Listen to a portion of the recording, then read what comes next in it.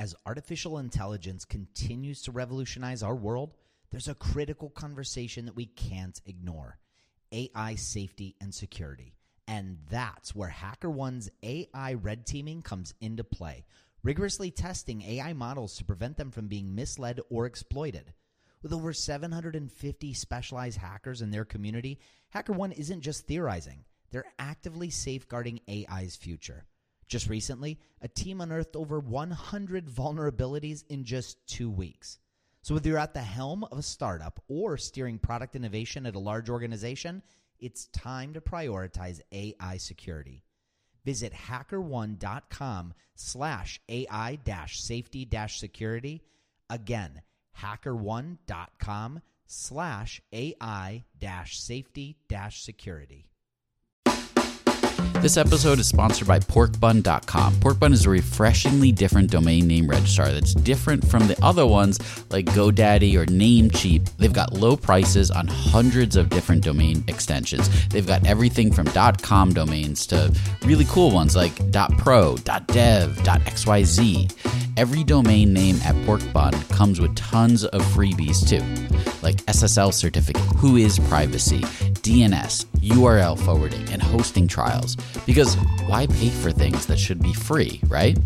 All these incredible features and tools are backed by incredible support, 365 days a year, and more 5-star reviews on Trustpilot from real customers than anyone else. Look, you can get $1 off your next domain name from Porkbun and see why they're the best domain name registrar around by using our code. Just go to porkbun.com/rocketshipfm24. That's porkbun, porkbun.com/rocketshipfm24. You'll save $1 on your next domain. This episode is brought to you by Gigantic. At Gigantic, you can level up your product skills through live, small group, cohort-based trainings. We're incredibly excited to welcome you to our next cohort of our product strategy training, kicking off in January of 2024. This course will take you through the frameworks that product leaders use at companies like eBay, DoorDash, Groupon, Rent the Runway in order to scale their teams. It's taught by Ben Foster, a friend of this podcast, who is the former chief product officer at Whoop. So come join us. Go to gigantic.is. That's gigantic.is. And save your seat for our January cohort. Your potential is gigantic, and we're here to help you reach it. Go to gigantic.is to reserve your seat today. So I'm going to give you a little hint about the topic of today's episode. All right, I'm ready. All right. This should be pretty easy. That's it? Okay. All right. I'll give you one more. All right, that's too easy. That's the music when you beat a level in Super Mario Bros. 3. I know this because I played that game endlessly as a kid.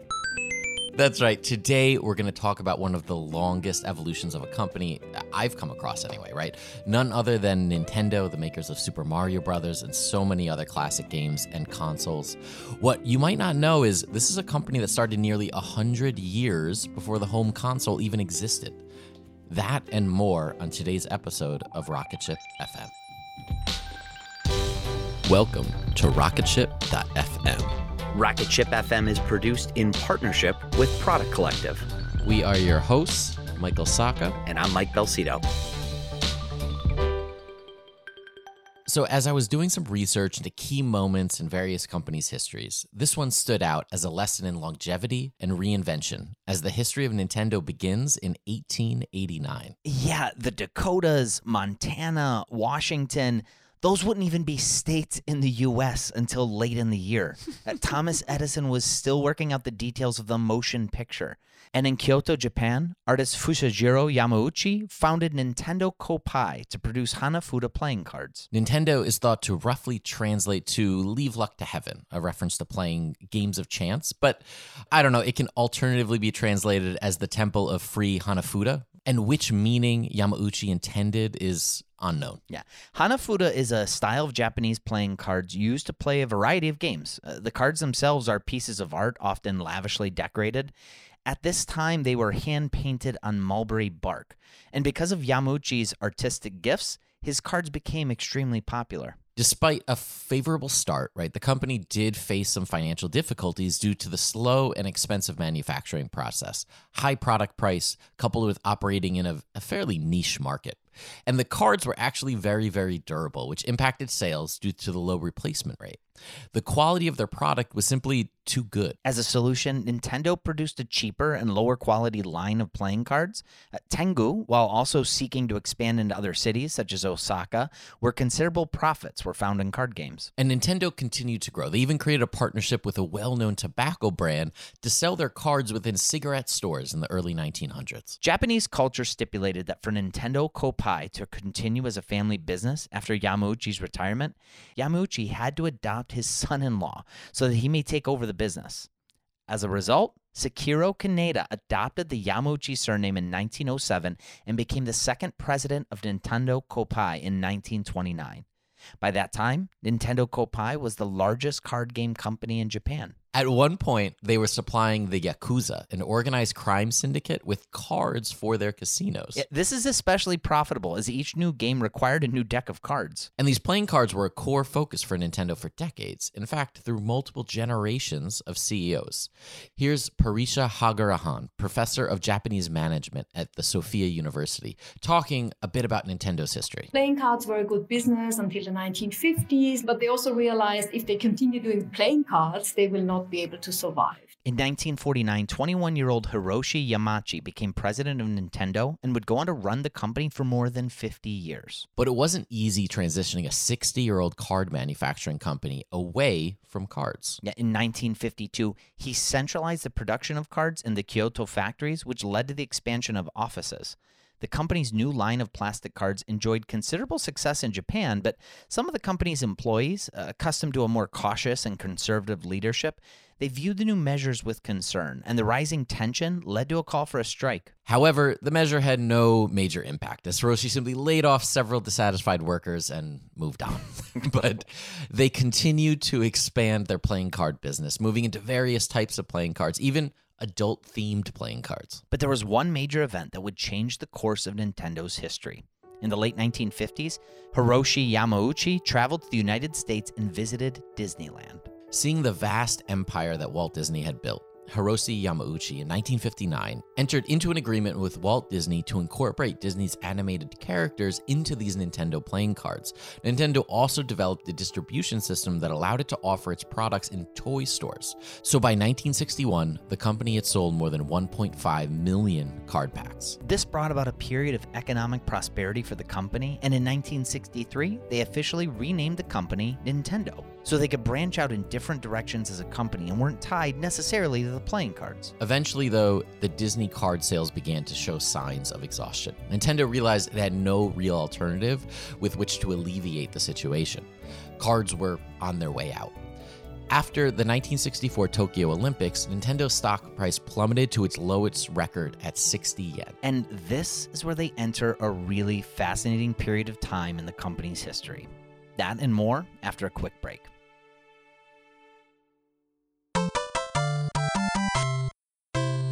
So before the break, in 1964, the Nintendo company has reached a low point as the demand for their playing cards was slowing. So this is the R&D part of the story, the part of the story that starts to get a little weird, honestly.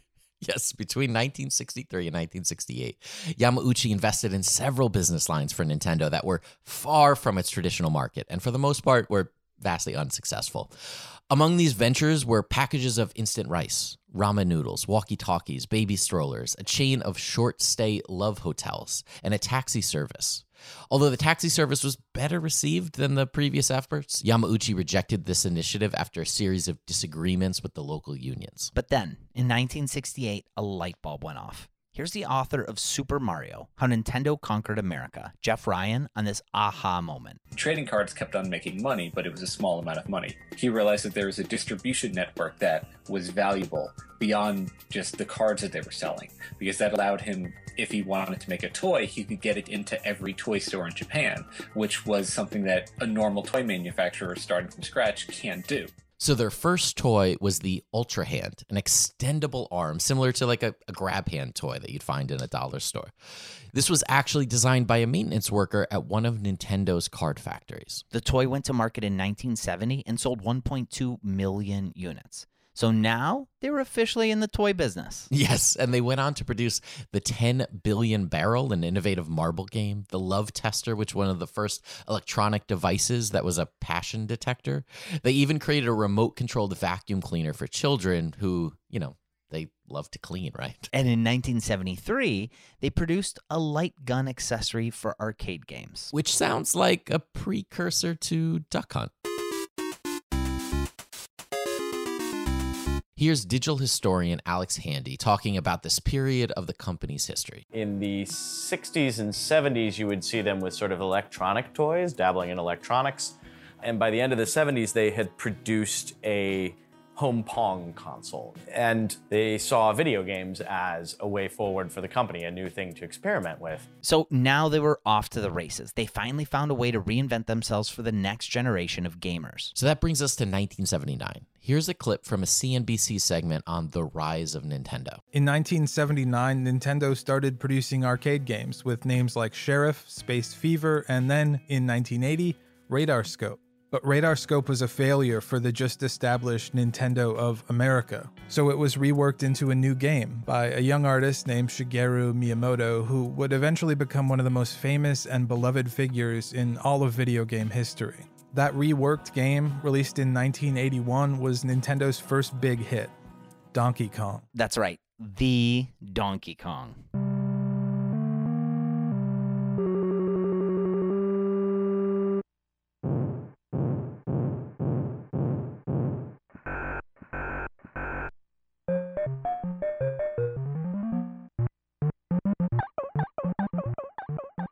Right, that little squeak as Jumpman jumps and climbs those ladders, that brings back some memories. For sure. But now we'll get back to Jumpman in a second. First, here's Alex Handy again.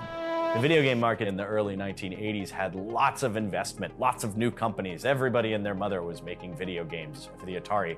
Everybody goes to arcades and plays arcade games. Now, it's worth noting here just for a second that this is 90 years after the company was founded. This is a massive evolution from where they started. Though still rooted in gaming, I don't know, these types of stories are really fascinating. Yeah, but things weren't completely rosy just yet. In 1983, the arcade game market had become oversaturated, and people started creating low-quality games just to get something out in this growing market. People got fed up with playing low-quality games at arcades and at home on Atari consoles, and the industry started to take a nosedive. That's right. In 1983, the arcade game industry took a 66% hit, and the home console fell 93% from $14 billion to just $1 billion. At this same time, Nintendo released the Famicom home console in Japan, a cute precursor to the Nintendo that many of us had in our homes. Now, you might actually be dating us, but hey, we'll tackle Nintendo's famous launch of the home console in America after a quick break.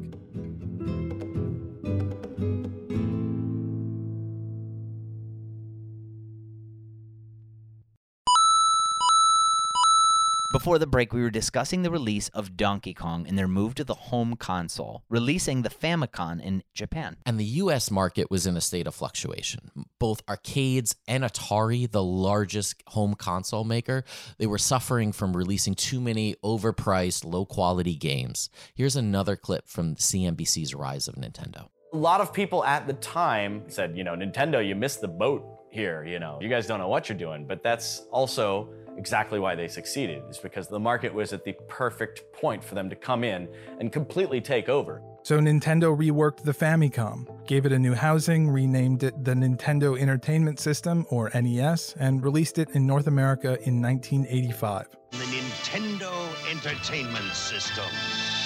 Now, your You're playing with power. And one of the big shifts they made in their marketing was positioning Nintendo as a toy, not as a video game. They actually packaged the original Nintendo with a toy robot named Rob to further this point.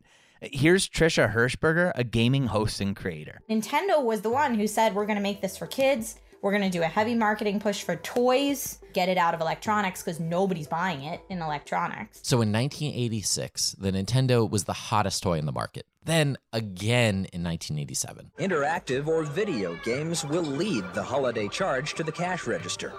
Retailers' overwhelming choice for the season's biggest hit will once again be the Nintendo Entertainment System. They're exciting and challenging.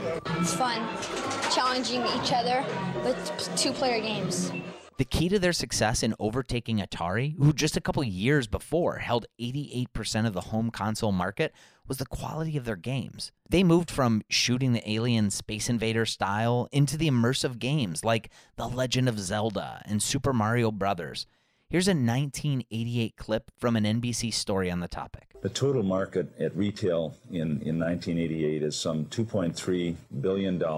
In a hardware sense, it's probably about 8 to 8.5 million pieces of hardware in 1988. And of that, Nintendo has just in excess of 80% of those customers. Now, you mentioned Super Mario Brothers.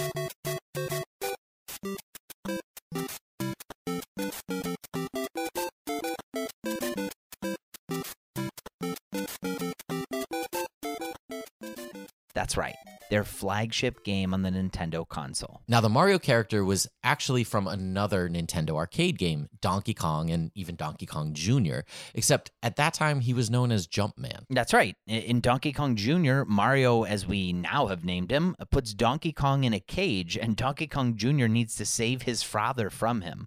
Both were actually huge hits. Yeah, Nintendo was actually pushing Donkey Kong as the breakout star of their company, licensing him on everything they could, even allowing Coleco to create a console version of the Donkey Kong game. But then Universal Studios, which owned the rights of another great ape, King Kong, they sued Nintendo in 1982, alleging that Donkey Kong infringed on their King Kong copyright. Nintendo easily prevailed in the case, which was closed in 1983, determining that a previous ruling had already set precedents that the rights to King Kong were actually in the public domain. Soon after, Mario branched out on its own in the arcade version of Mario Brothers.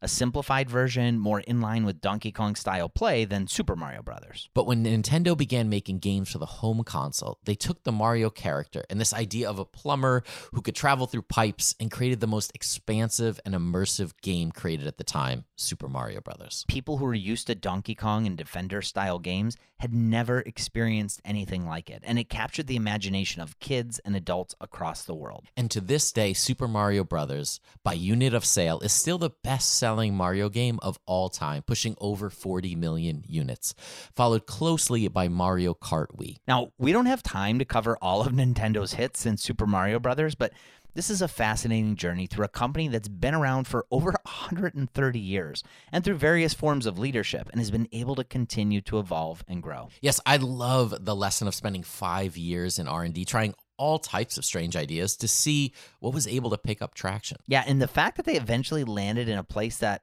wasn't actually too far from where they began, but a more modernized version of what was core to the company, games. Absolutely. So that's all for this week's episode. We'll see you here next week on rocketship.fm. Thanks so much for listening to rocketship.fm. Rocketship FM now has a premium ad-free feed. All you have to do is go to glow.fm/rocketship and subscribe. It helps support the show, and it gives you an ad-free experience. You actually get an exclusive feed that you can listen to on iTunes or wherever you listen to your podcasts. Yeah, and Rocketship FM is produced in partnership with Product Collective, which is a community for software product people. Product Collective is also the home of Industry, the Product Conference, Industry Virtual Workshops, and one of the largest Slack groups for product people anywhere. And we're also on the Podglomerate Network, so a huge thanks to Podglomerate. You can listen to all the Podglomerate shows at thepodglomerate.com. We'll see you here next week on rocketship.fm.